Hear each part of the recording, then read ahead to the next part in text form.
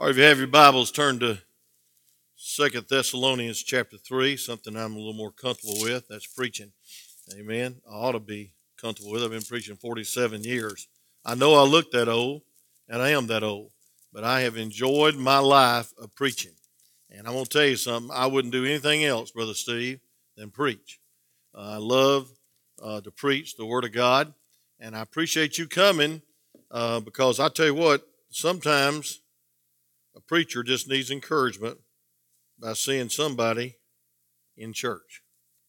Amen. So you encourage me if you hadn't encouraged anybody else. And I think I needed it, and I think you need it. And we need to encourage one another, prefer one another, honor one another, minister to one another. There's a lot of one another's in the Bible. And I'm going to tell you something. It's a wonderful privilege to be behind that one another. And that means the Holy Spirit causing you to exhort one another. I thought somebody was going to request prayer for Bob, Brother Gabe, and we didn't do it. So we need to pray for Bob. And Bob is acrostic. That means burdened. Pray for a burden, an opportunity, and what else? Boldness. A burden, opportunity, and boldness. You ought to pray for Bob every day. And somebody told that to Brother Gabe in the prison ministry, when he first got in the prison ministry, that you ought to pray for Bob every day. Burden, opportunity, and boldness. Amen. Love, compassion makes a difference. Amen. In chapter 3 of 2 Thessalonians, we're going to try to preach the whole chapter, so don't panic. It's a very brief chapter. But he starts out with finally. That's like a preacher saying in closing, don't believe a word of it. He's still got 20 minutes, amen. But he says, finally, brethren, pray for us. Now, this is a chapter of correction. It's an injunction for the disorderly, is the title of my message. And the second coming of Christ is more than a doctrine to examine and study. It's a truth to grip your life and to make us better Christians. Someone said this, and I believe with all my heart, that the doctrine of the second coming will change your life more than any doctrine in the Word of God. Now, there's a doctrine of hell. Jesus preached on hell 13 times, and 83 times the word hell is mentioned, or the word of torment or wicked place, terrible, horrible place is referred to all through the Bible 83 times. So that's a doctrine that ought to shake you up. The doctrine of heaven, the doctrine of grace. But there's a doctrine of the second coming that we ought to live each day as if he could come today. I am convinced of this, that right in the middle of a sentence tonight of this message, the rapture could take place. And I'm convinced that this could be my last message. My last message. It could be because of a heart attack, or if I let my wife drive home, Brother Bobby. But, I'm just saying, you in trouble, brother. But I'm just saying that God help us to live like he's coming, because he is coming. And a lot of people don't believe that, and I'm going to deal with this. Some people think there's a 7-year warning about the rapture, and they're dead wrong. And they will be very, very uncomfortable, and there's no comfort in post-tribulation rapture. No comfort at all. But there's a whole lot of comfort in pre-trib rapture. If I didn't think we was going to get out of here before the tribulation, I would be very depressed if I thought I had to go through 1 minute of the tribulation, because it's bad that 500,000 people have died of the pandemic, which hadn't been the worst pandemic in history, by the way. It hadn't been the worst. Study your history. But I want to tell you something. The book of Revelation says that in the plagues or the judgments, that 1/4 of the earth is going to be destroyed, the inhabitants, and then there's going to be one fourth, and then another fourth, and that ends up with it being 1/4 of the earth is going to be left during the tribulation. And that means, according to the population stats right now, that's 5 billion people that's going to die during the tribulation. 5 billion with a B. And so, folks, it's going to be a horrendous time. And folks, there is no comfort if you think you're going to go through that. And I'm going to prove to you scripturally that is a false doctrine, Seventh-day Adventists and Catholics. It's a false doctrine. We are not going to go through one day of the wrath of God on this earth. Aren't you glad? The Bible says, comfort one another with these words. 1 Thessalonians chapter 4, verse 18. So it's not enough to know about the coming. We must believe it and practice it daily. And these Christians got messed up.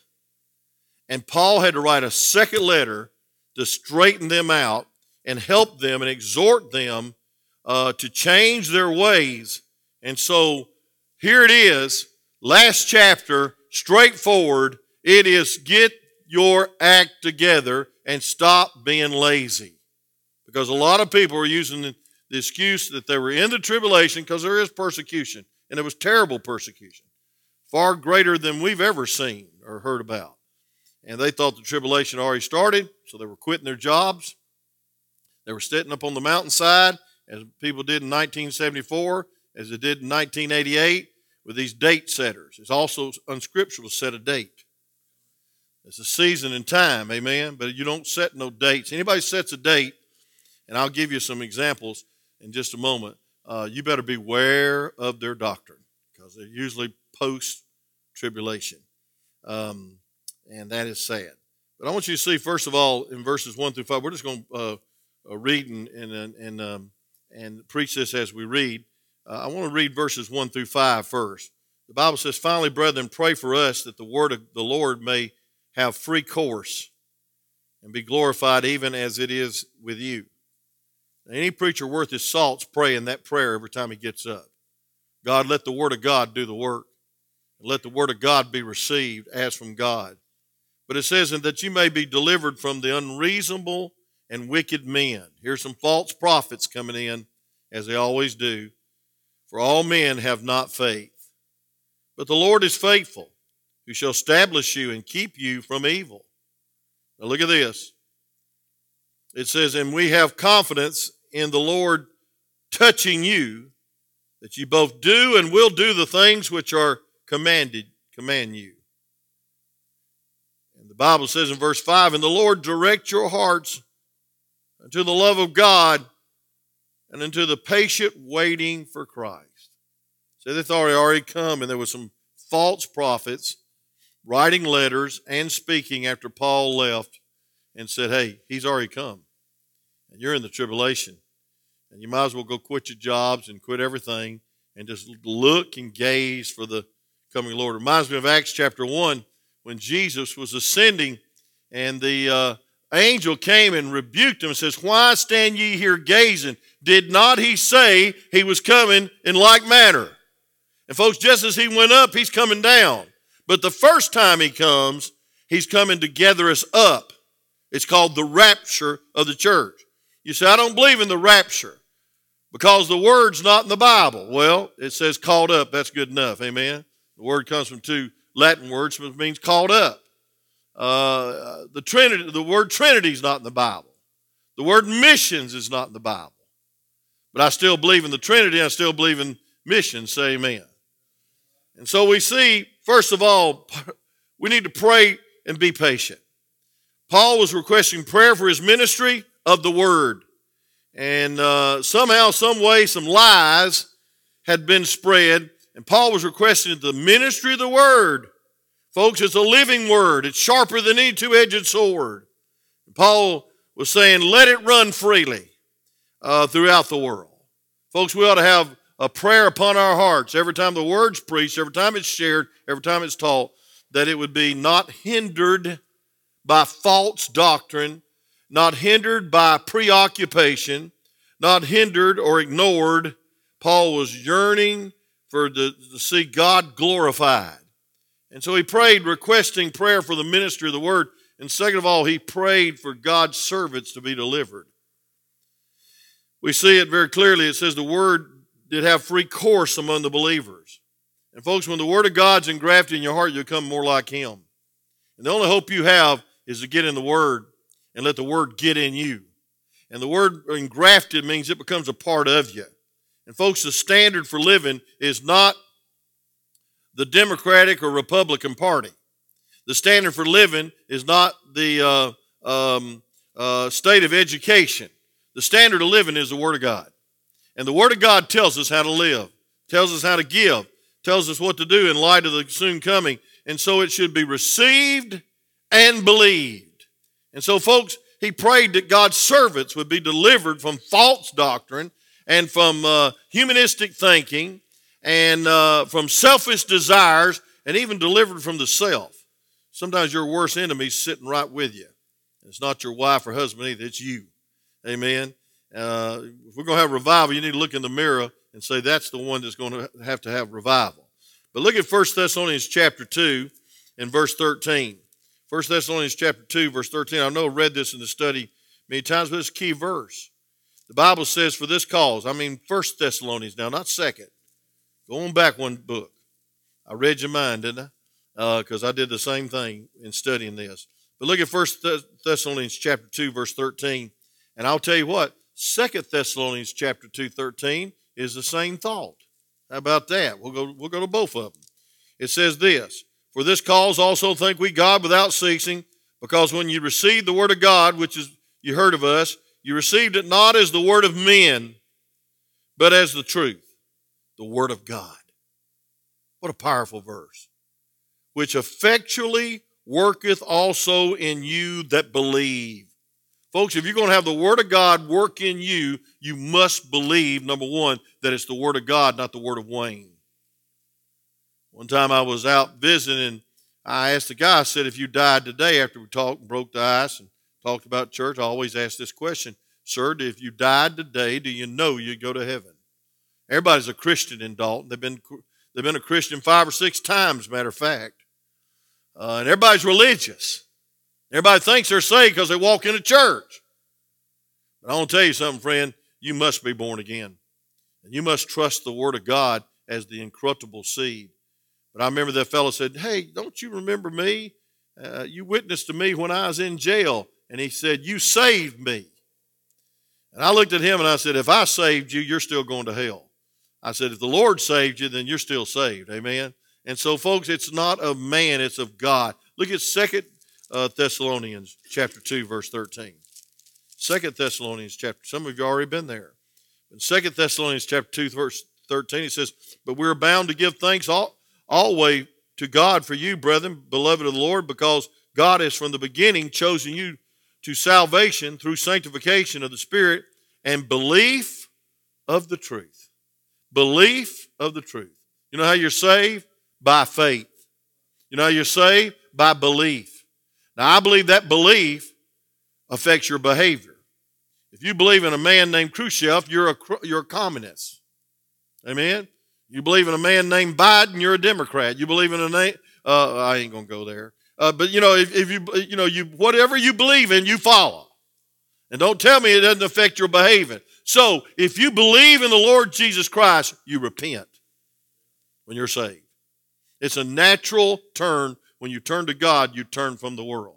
Now, I'm not talking about lordship salvation. I'm not talking about having all your ducks in a row, because everybody's got to grow. Amen. There's a lot of examples of that in the Bible where people backslid, but they were still saved. How about Peter? He cursed and denied Jesus. Don't you think he was saved? You said, no, he wasn't saved. Yes, he was saved. He was one of the disciples. The only one that wasn't saved was Judas. And so, folks, listen. We need to realize that we need to receive and believe, and it'll affect your life. And the doctrine of the second coming will affect your life more than anything else. Number two, we need to pray. We need to realize that we need to work if you want to eat. The 4-letter dirty word to a lot of people in this generation is work. Folks, I want to tell you something. We need to work. We need to work for Jesus. We need to let our love and our patience and our hope turn into faithfulness. And we need to finish our course and keep the faith. Amen. What a way to end. And some people are blowing it in this day. And Paul is saying, hey, listen, get it together. I did not say that you're in the tribulation. I did not say that the rapture is already taking place. I'm saying you ought to live like it could take place any minute. And how much more today. And so some of the believers had misapplied the teaching concerning the return of Christ. Look at verse 6. Now, we command you, brethren, in the name of the Lord Jesus Christ, that you withdraw yourself from every brother that walketh disorderly, false prophets. And listen to this, not after the tradition which received of us. Tradition means the word of God. And look at this. For yourselves know how you ought to follow us, for we behaved not ourselves disorderly among you. They set a good example. And neither did we eat any man's bread for naught, but wrought with labor and travail night and day, that we might not be chargeable to any of you. Not because we have not power, but to make ourselves an ensample unto you to follow us. He's talking about he made tents for a living, and he was a very hard worker. And look at verse 10. It says, for even when we were with you, this we commanded you, that you, if any of you would not work, neither should you eat. You know, we live in a day of entitlement. I'm going to say this, friend, there is nothing free in this world. Somebody's going to pay for it. Somebody's going to pay for it. That's right. Sooner or later, somebody, maybe the next generation or the next generation, they're going to pay. They're going to pay. And folks, we need to realize that God has ordained that we work. Not be lazy, not quit everything and go out into a hillside and look for Jesus to come or think he's already come and you're in the tribulation. And so Paul's already admonished them in verse 6, and he admonished them again in verse 14. He says, if any man obey not our word by this epistle, note that man and have no company with him, that he may be ashamed. And so there's people that say, quit everything. Don't be a faithful worker.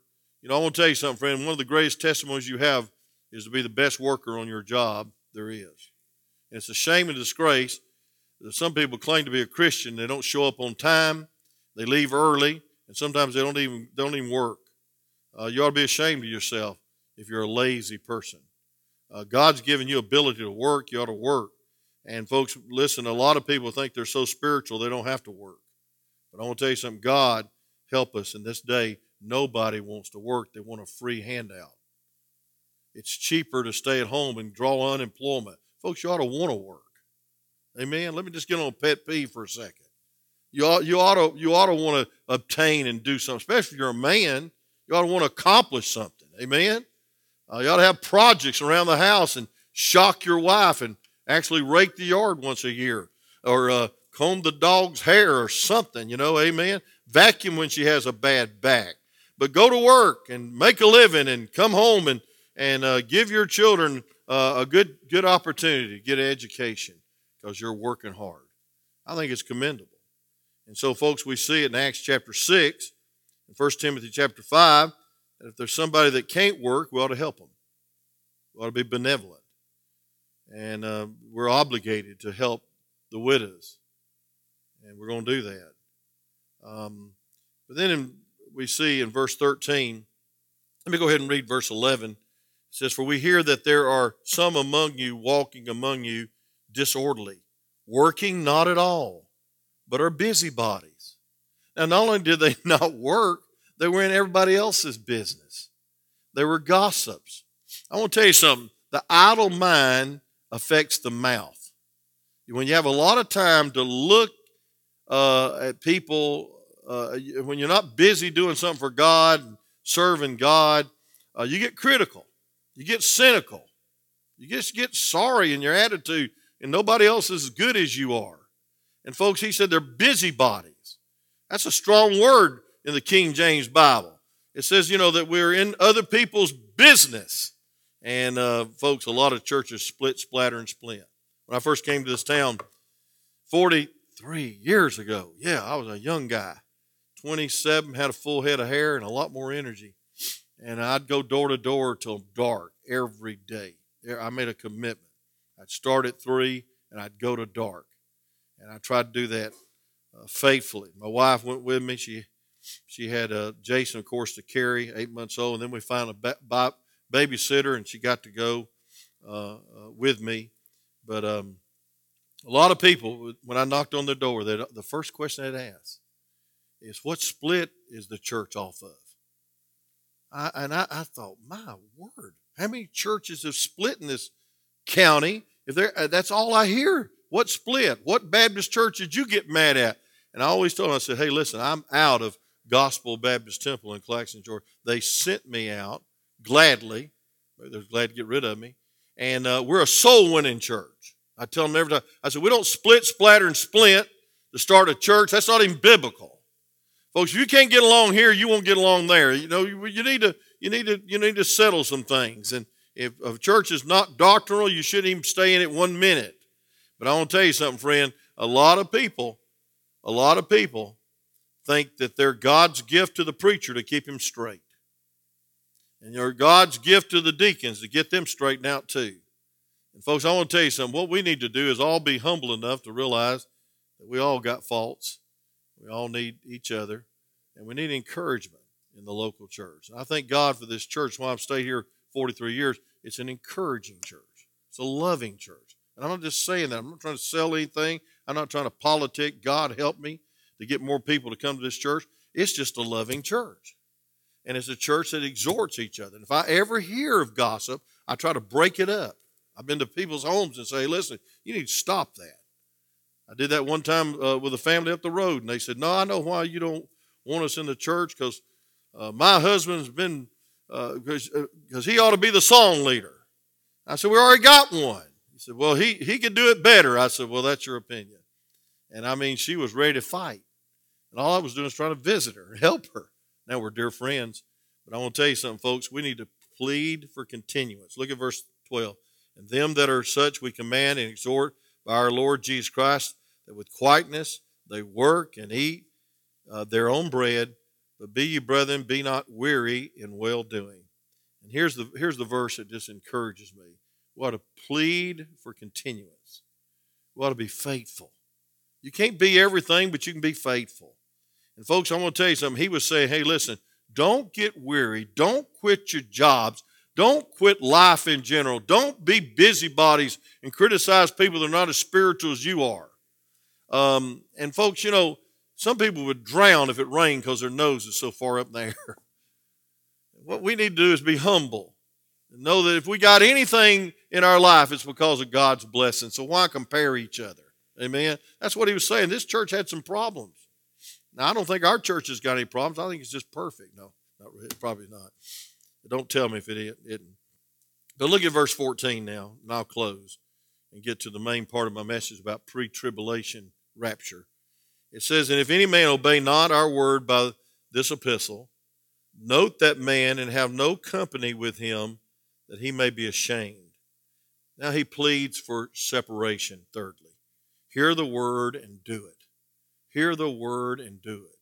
Verse 14 is a great call that you should not fellowship with people that are not doctrinally straight. You shouldn't date people that are not more spiritual than you girls. And boys, you shouldn't even consider somebody that's not on the same page with you spiritually. I mean, you ought to be doctrinally one. And that's what you ought to iron out before you ever start dating or courting or whatever you call it. But some people, they fuss and fight. One's Catholic, one's Baptist, one's lost, one's saved. And it is a mess. And the children are confused. And folks, the Bible says that note that man. How much more should we note those that do not believe the word of God? And look at verse 15 real quick. It says, and you count him not as an enemy, but admonish him as a brother. Well, to restore him, but that don't mean we're best friends with somebody that don't believe the word of God. There was some false doctrine going on, and I believe one of the false doctrines was that they were already in the tribulation. Why work? Why do anything? The rapture's already taken place.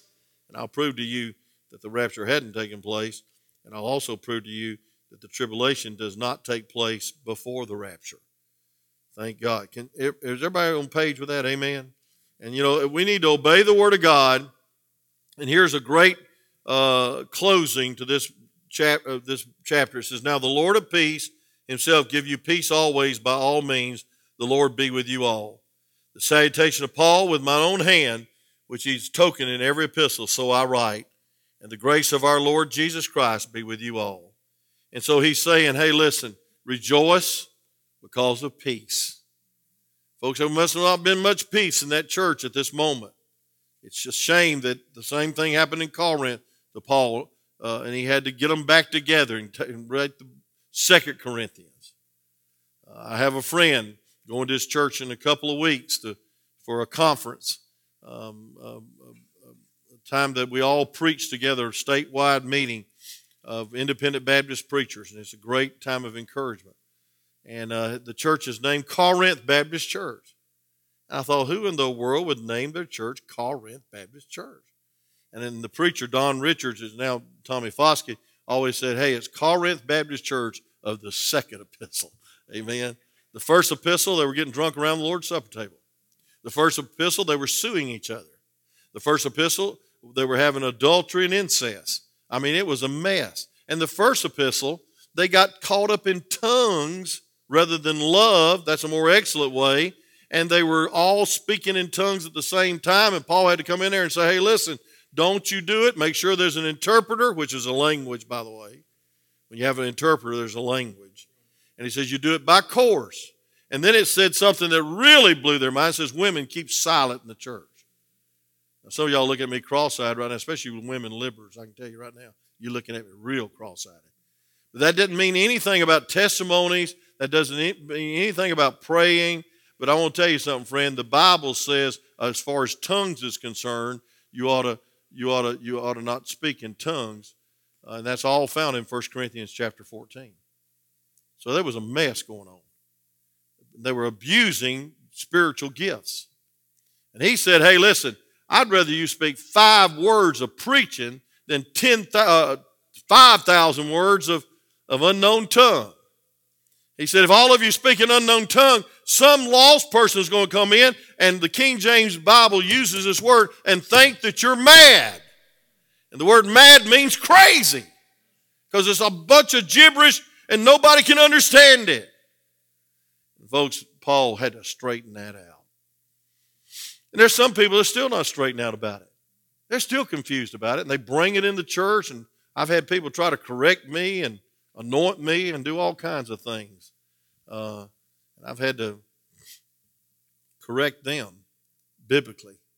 But folks, it says we ought to rejoice because of peace. Peace with each other and peace in the home. Hey, listen, your Christianity will never rise any higher than your Christianity in the home. If you don't have peace at home, you won't have peace in church. As a matter of fact, you'll probably add to no peace, because you'll come in griping and grumbling and hurt and bitter, and you'll spread it to the whole congregation. Then we ought to rejoice because of fellowship. Verse 17 it says, the salutation of Paul with my own hand. And he said he wrote and he signed it for authentication. Praise God. And authority. He said, this is my letter. Because some people are saying, Paul didn't write that first one. Paul's got bad doctrine. So peace comes from his presence, and peace comes from fellowship. I mean real fellowship. And peace comes by grace. Folks, as always, when you see the opening of Brother Paul, Apostle Paul's letters, it's grace and peace. Grace and peace. There is no peace without God's grace. If you're not saved, you don't have peace. If you're not right with God, you don't have peace.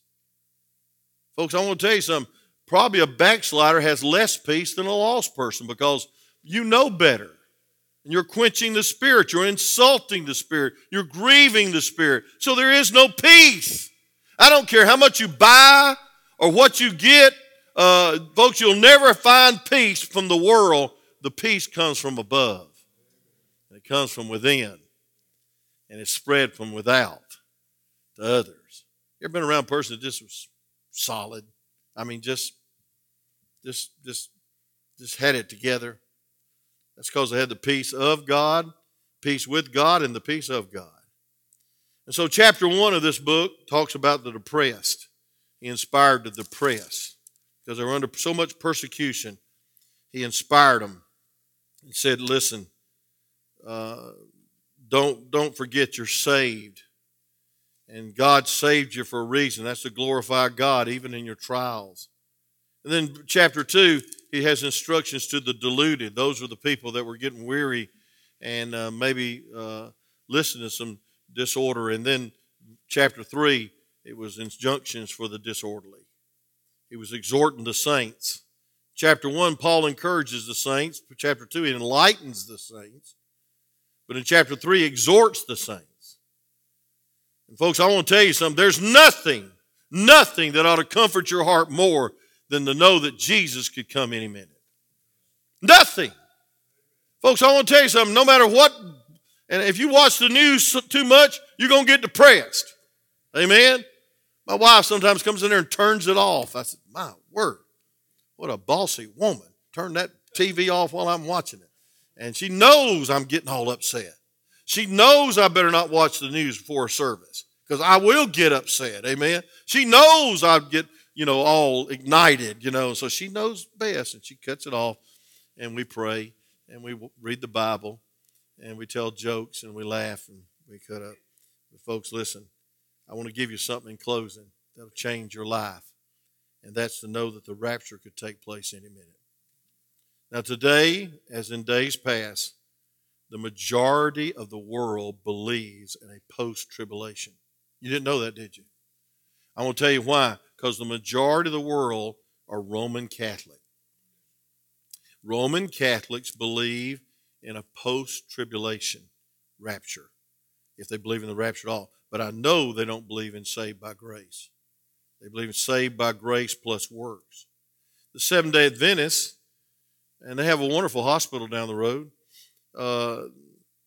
they recently published a 4-volume, 3,200-page set of books on famous people who believed that the rapture was going to take place after the tribulation.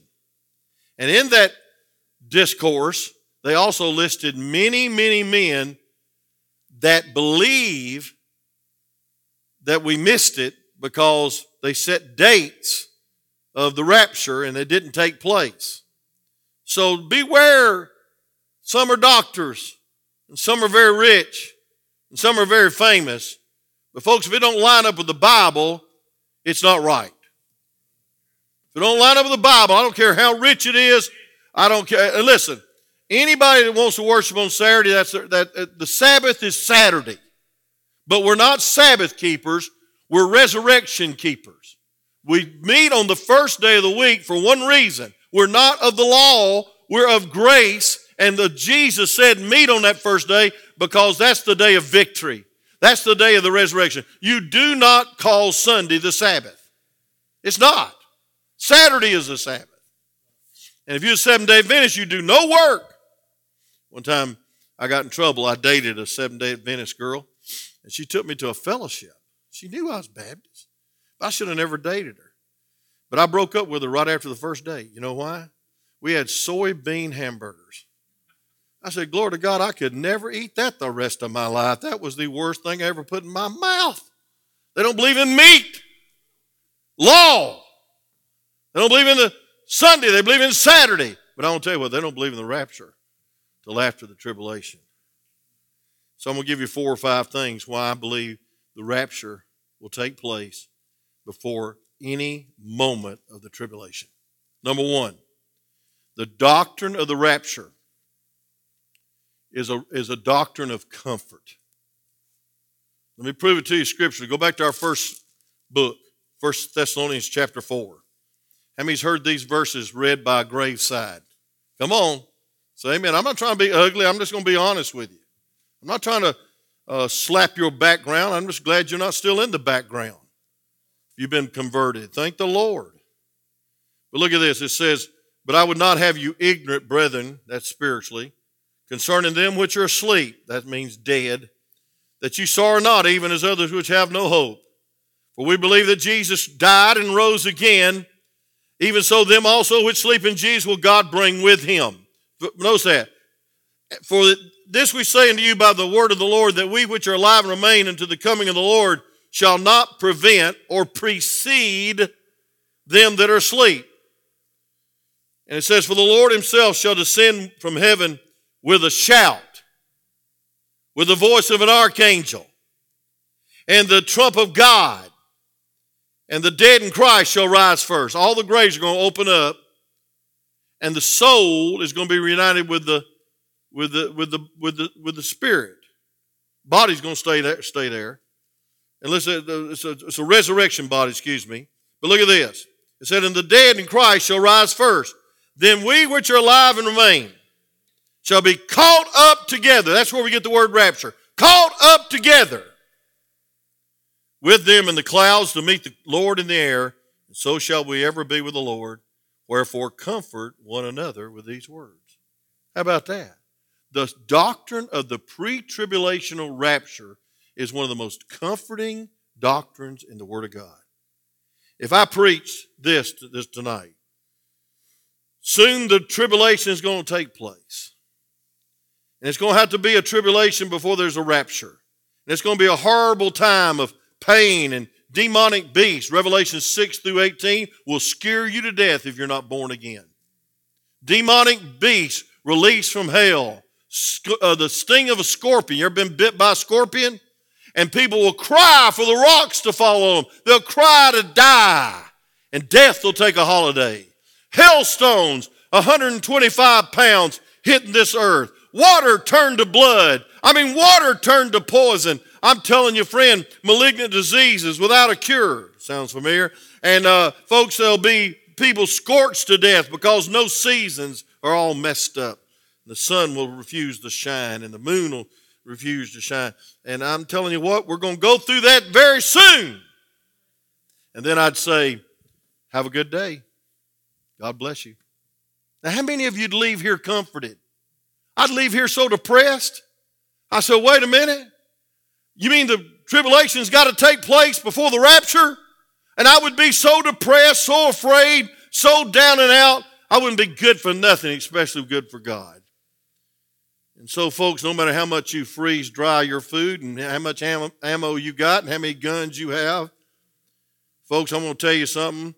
It will be not enough to overcome the Antichrist and all the demons of hell during the tribulation. Folks, as a matter of fact, it's a spiritual warfare. And if you have food, you'll be the first one that's killed because you refuse to take the mark of the beast, 666. And so, folks, listen. The tribulation before the rapture is no comfort at all. And my Bible says, wherefore comfort one another with these words. The doctrine of the pre-tribulational rapture is a doctrine of comfort. Amen. Looking forward to it, aren't you? Could be any minute. Then second of all, real quick, Jesus delivered us from the wrath to come. Look at 1 Thessalonians chapter 1, verse 10. 1 Thessalonians chapter 1. We'll go to 2 Thessalonians 5 in just a second. Follow me in your Bible. In 1 Thessalonians chapter 1, verse 10, the Bible says to wait for the Son from heaven. Wait for him. He's coming. He's not going to touch the earth the first time. He'll touch the earth the second time. Hope you got to know the difference between the rapture and the second coming. It's 1 Thessalonians chapter 4 over here, and it's Revelation chapter 19 over here. He'll actually come and rule and reign on this earth the second time. But the rapture will take place. The Pratts over here, they don't believe in the rapture. It's not even in their doctrine. They believe in a general resurrection. They're wrong. But look at this. In verse 10 it says, and to wait for the Son from heaven, whom he raised from the dead, even Jesus, which delivered us from the wrath to come. Did you hear that? It's a promise of God that you'll be delivered from the wrath to come. Now, if you go through the tribulation, you're going to have some wrath because it's God's wrath on Christ's rejectors and it's Jacob's trouble, the Jews that rejected him. Look at 2 Thessalonians chapter 5. 1 Thessalonians chapter 5 and verse 9. It says, put on the helmet of salvation. I believe that's eternal security. That's eternal life. That's the only kind of salvation you can receive is eternal life. But it says, for God has not appointed us, listen now, unto wrath, but to obtain salvation by our Lord Jesus Christ, who died for us. This is how you obtain it. This is how you get saved. Who died for us that whether we wake or sleep, we should live together with him. So yes, folks, there were much persecution these days. And matter of fact, I'm going to tell you something. There's much persecution today that you do not know of. I heard last night a preacher was telling about a man that smuggled Bibles into Iran. And he did it for years successfully, got the Word of God, the life-giving, life-saving Word of God into Iran. They've caught him, and they cut both of his hands off at the wrist. So he couldn't carry the Bible in no more. That's persecution. We got it easy in America. There is a persecuted church. But folks, it might be persecution, but it's not demonic beasts being let out, Revelation chapter 9, and hailstones 125 pounds, and water turned into blood. It's not the tribulation. No matter how bad it gets, it's not the tribulation. We're going to be out of here before the tribulation. Can somebody say amen? And folks, as I said, there's 500,000 people died of COVID, but according to my Bible, 1/4 of the world's population will be wiped out by one seal judgment. 1/3 will be wiped out again. And then 1/2, that leaves us with 1/4 of the population that'll be left alive during the tribulation. That means 5 billion people die during the tribulation, if all those people are left behind. So it might be a little less than that. But it's going to be millions and millions of people. So we're not in the tribulation. Some people say, oh, I believe that COVID is part of the tribulation. No, it's not. The wrath to come will be supernatural. Revelation chapter 9, 10, 11, 12, 13. And you'll never see, well, I won't say that in a minute. Rocks will fall on them. Please, Lord, let me die, they're crying out. But it's too late. You heard the gospel as we preached a couple of weeks ago before the rapture. You will not get saved during the tribulation. So the good news is we're saved from the judgment, the wrath of God. How many believe that? So a pre-tribulation rapture lines up with the doctrine of great comfort that we're going to be spared from the wrath to come. Number three, we need to look for Jesus to come as our blessed hope. How many's heard that? Amen. Look at Titus chapter 2, please. Titus chapter. Is anybody interested in this? Amen. And you'd be surprised how many people you work with that's post-millennial, post-toasty, all-millennial, all-tribulational, post-tribulation. They don't have their doctrine right. This is the Word of God. Amen. Know your Bible. When they start bringing that stuff up, tell them, hey, listen, the rapture's taking place. I'm out of here. Folks, we went through one day of the tribulation. That'd be like beating your wife up on your honeymoon before the great bride. It would be like beating her up during the engagement. Folks, I'm going to tell you something. God's not going to beat his bride up. He's going to welcome his bride to him. Amen? We're the bride. And we're getting out of here soon. Could be tonight. Could be this moment. We ought to pause real quick and just listen for the trumpet. I believe it's that close. How many think I'm crazy? Go ahead, but I'm going to tell you something. I believe it's that close. Look at Titus. All the books of the Bible that start with T are alphabetical, and they're Titus. By the way, I got a new acrostic for General Electric Power Company. I'll give it to you later when I write it down. But that's how I find Titus. It's alphabetical, all the T's together. New Testament. Titus 2, verse 11. You with me? All God's people got the word? Okay. It says, the grace of God that bringeth salvation has appeared to all men. It's the grace of God.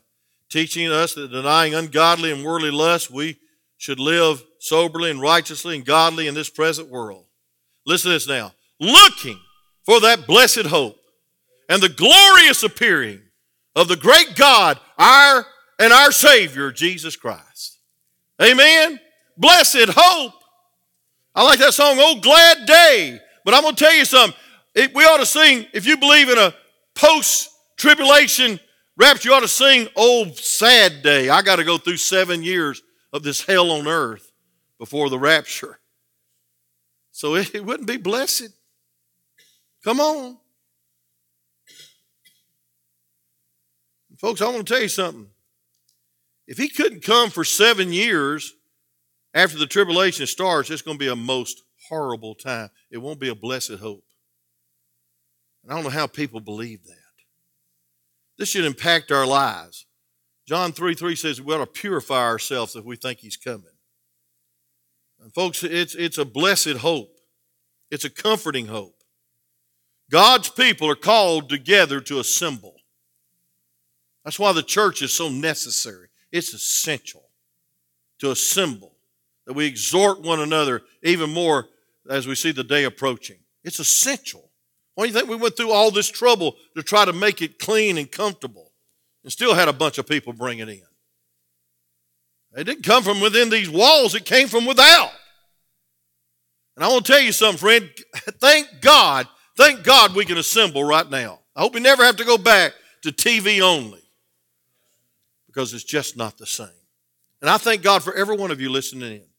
And I thank God you're listening in, or listen later. Thank God for you. And I'm not trying to criticize anybody, but I'm going to just say you something. The church means ecclesia, called out assembly. And folks, no church is mentioned in the book of Revelation 6 through 18. Why? Because Revelation 4:1 says, come up hither. We're out of here. We don't go through one day of the tribulation because the church is not mentioned in Revelation 6 through 18. If we were in the tribulation, surely there'd be a mention between 6 and 18 of us being persecuted or killed or whatever. You go over to Syria and some of these Middle East countries, you'll never see a building because there is no church. There's churches of secret. There's churches in homes. When the rapture takes place, all the Christians are out of here. And the Antichrist will be free to form his one world government, his one world religion, because the restrainer is gone. Who's the restrainer? Preached on about 2 weeks ago. Holy Ghost. If you don't think, hey, you're the seed, you're the salt, praise God, you're the light, but you're the restrainer.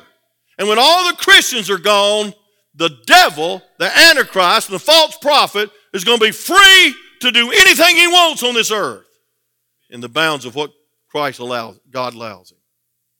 And so you're the restrainer. You hold back, you restrain, you hold back the forces of hell. When we're out of here, it's tribulation. Even though 3.5 years will be false peace. So when the rapture takes place, the restrainer's gone. The Antichrist sets up his government, sets up his church. And folks, I don't see that anywhere in this world that Christians are getting, they're all together in one church. That's our liberty. We don't have to have one state church. And so, folks, the tribulation is going to take place after the rapture. Amen. That puts a smile on my face. I hadn't smiled about much today, but I'm going to smile about that right now, just so the devil will see it. Number four. The rapture will come suddenly as a thief in the night. The Bible describes the rapture in 1 Corinthians chapter 15 as a twinkling of an eye. General Electric didn't have anything else to do but judge a twinkling or a blinking of an eye. Now, I don't know why they didn't have anything else to do but study that, but it's 1/10,000th of a second. Blink your eye. Can't even hardly see it. I don't even see you blinking your eye unless you're about 3 rows up. Folks, it's sudden.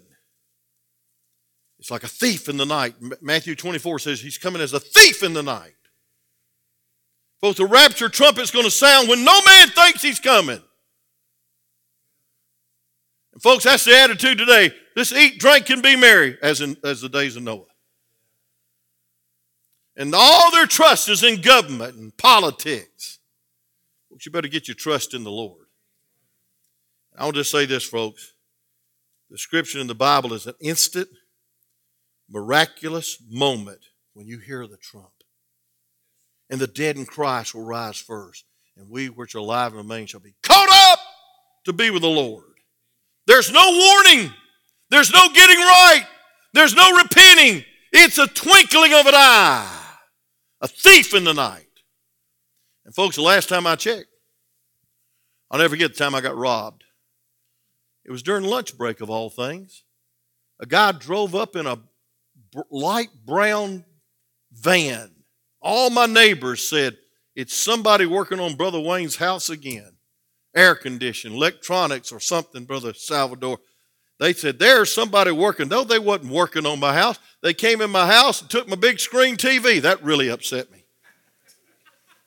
And then they went into my wife's jewelry box and emptied it into a gift bag that was laying on the bed and took all her jewelry. That didn't upset me. It did. It did. Don't tell her I said that. That upset me. And I will tell you something. I looked around for months and days trying to figure out what they took. And buddy, I'll tell you what, if they would have gave me 7 minutes notice, they'd have found out this preacher is armed and dangerous. And they wouldn't have took a thing. You say, I don't think you ought to be more passive and wear your collar backwards. Well, you just say what you want to. Somebody comes in my house, hurts my wife, hurts my children, and tries to steal my stuff, they're going to pay for it. Amen. I'll shoot them in the leg if I can, but I'm not going to kill them. Or I'll at least bluff it. But I want to tell you something, Fred. If they give me 7 years' notice, they're not a thief in the night. They give me 7 minutes' notice. They're not a thief in the night. Come on, don't misunderstand this illustration. I'm just saying if a thief would give you 7 minutes' notice, you're ready for them. And folks, the Lord said in a twinkling of an eye, as a thief in the night, I'm going to tell you something, friend, there's nothing more scriptural and more biblical than a pre-tribulation rapture. Woo! I'm having a good time. I'm going to close right now. Number 5, the Bible describes the rapture as a time that we'll meet in the air. Here it is. Rapture will be sudden as a thief in the night, but number 5, and lastly, number of grace. It says we'll meet in the air. 1 Thessalonians 4:13 through 18. Now, folks, if you see anything about air in Revelation chapter 19, let me know. I know we're coming in the air, but here's my question. How can we come with him if we ain't brought up to him? We're all going to come with him. Well, that means we've been with him for 7 years. And what I sung about, we got the judgment seat of Christ during those 7 years. We're going to give account of everything we did from the time we were saved to the time the rapture took place, or we took our last breath, Brother Bobby. Whew! I'm still short of breath, and I hadn't had it since January 1. And I don't smoke either. But I'll say this, friend. God help us to realize that there's a difference in the rapture, caught up, come up hither, and the second coming where we're coming with him, riding white horses. And boy, the blood, and he speaks one word. And we're the only army that won't do a thing. We don't have to do a thing. We will not have to pull our sword out.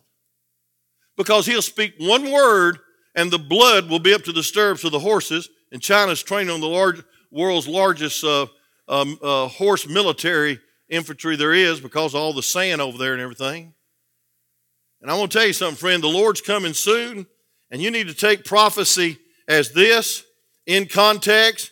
But the wrath of the Lamb is going to be poured out upon this earth, but he is not going to pour his wrath out on his children. The rapture is going to take place. And after this, the judgment and the tribulation for 7 years. How many believe that? Say amen. If you want to argue it, I ain't got time to argue with you because I want to go soul winning tomorrow. And if you read Zechariah and you read Revelation, it's a frightening doctrine. But if you'll read 1 Thessalonians chapter 1, 2, 3, 4, and all 2 Thessalonians, 2 Corinthians, and on through the Bible, you'll find out that the doctrine of the rapture is for comfort and for consecration. We ought to get busy, we ought to win souls, we ought to be faithful, we ought to be instant in season, out of season, because I believe we're in the last season. When I go to a ball game, those athletes do a strange thing. I'm closing now. I got 8 minutes, but I'm closing before then. They hold up 4 fingers. I used to be the chaplain of Southeast, and every fourth quarter we'd hold up 4 fingers, and I'd say, yeah, 4 touchdowns behind. I said, we ain't got a hope. But praise God, you wouldn't tell it those young men. Praise the Lord, they didn't quit. And I admired every one of them. Alex was out there. Kim was helping me coach, or I was helping him coach. Praise God, we was having a good time. But we was about 4 touchdowns down every fourth quarter. But man, those boys that come on the sideline to hold up their fingers, saying we're going to give everything we got on this last quarter. Amen? Y'all been through that in Gordon Central. You know what I'm talking about. Anna, you know. Down about 48 points. praise God, cheerleaders are still cheering. Football players still holding up 4 fingers. Why? Time is running out. And there's no place to park, and there's no place to sleep, and there's no place to fuss, and there's no place to fight, and there's no place to retreat. We are the last generation before the rapture, I believe. And it's a mission of comfort. And it's a ministry of reconciliation. Let's get busy. Father, in Jesus' name, thank you for this study and this teaching. I preached longer than I intended to, but dear God, I really believe this could be my last message. This could be my last message before the trump of God sounds. And I want to give it everything I got. I want to be as encouraging to these few people as I possibly can. And so, Lord, please speak to our hearts. With every head bowed, every eye closed, I never preach unless I give an invitation. Here's the question. Are you ready for the rapture? My friend, are you ready for the rapture? If the rapture trumpet took place, would you be caught up to be with the Lord and miss the 7 years, Revelation 6 through 18 of Revelation, the tribulation? You'd miss it all. You know you're saved. Would you raise your hand as a happy testimony of that all over this place now? Nobody's looking. Nobody's going to come to you and embarrass you, I promise you. We don't do that here. You're absolutely 100% sure. Now, if you're not 100% sure, you need to be sure. I can tell you how to be. How many glad you're saved that raise their hand and say amen? Now, several could not raise your hand. And I appreciate your honesty. Praise God, religion ain't going to save you. Being good is not going to save you. Or why did we have to have the cross? Works do not save you. Jesus' work saves you. And that finished work was at Calvary when he said, "It is finished." And he wasn't finished, the work was finished. You say, "Preacher, I'm not sure I'm saved, but I want you to pray for me because I need to settle this and I need to make sure. And I want you to please pray for me." Every head's bowed, every eye's closed. And you'd say, "Please pray for me." If you're not sure you're saved, would you slip your hand up so I can pray for you? I want to do the most I can do for you. I want to pray for you. I wish I'd saved this message this Sunday morning. More lost people come on Sunday morning anytime.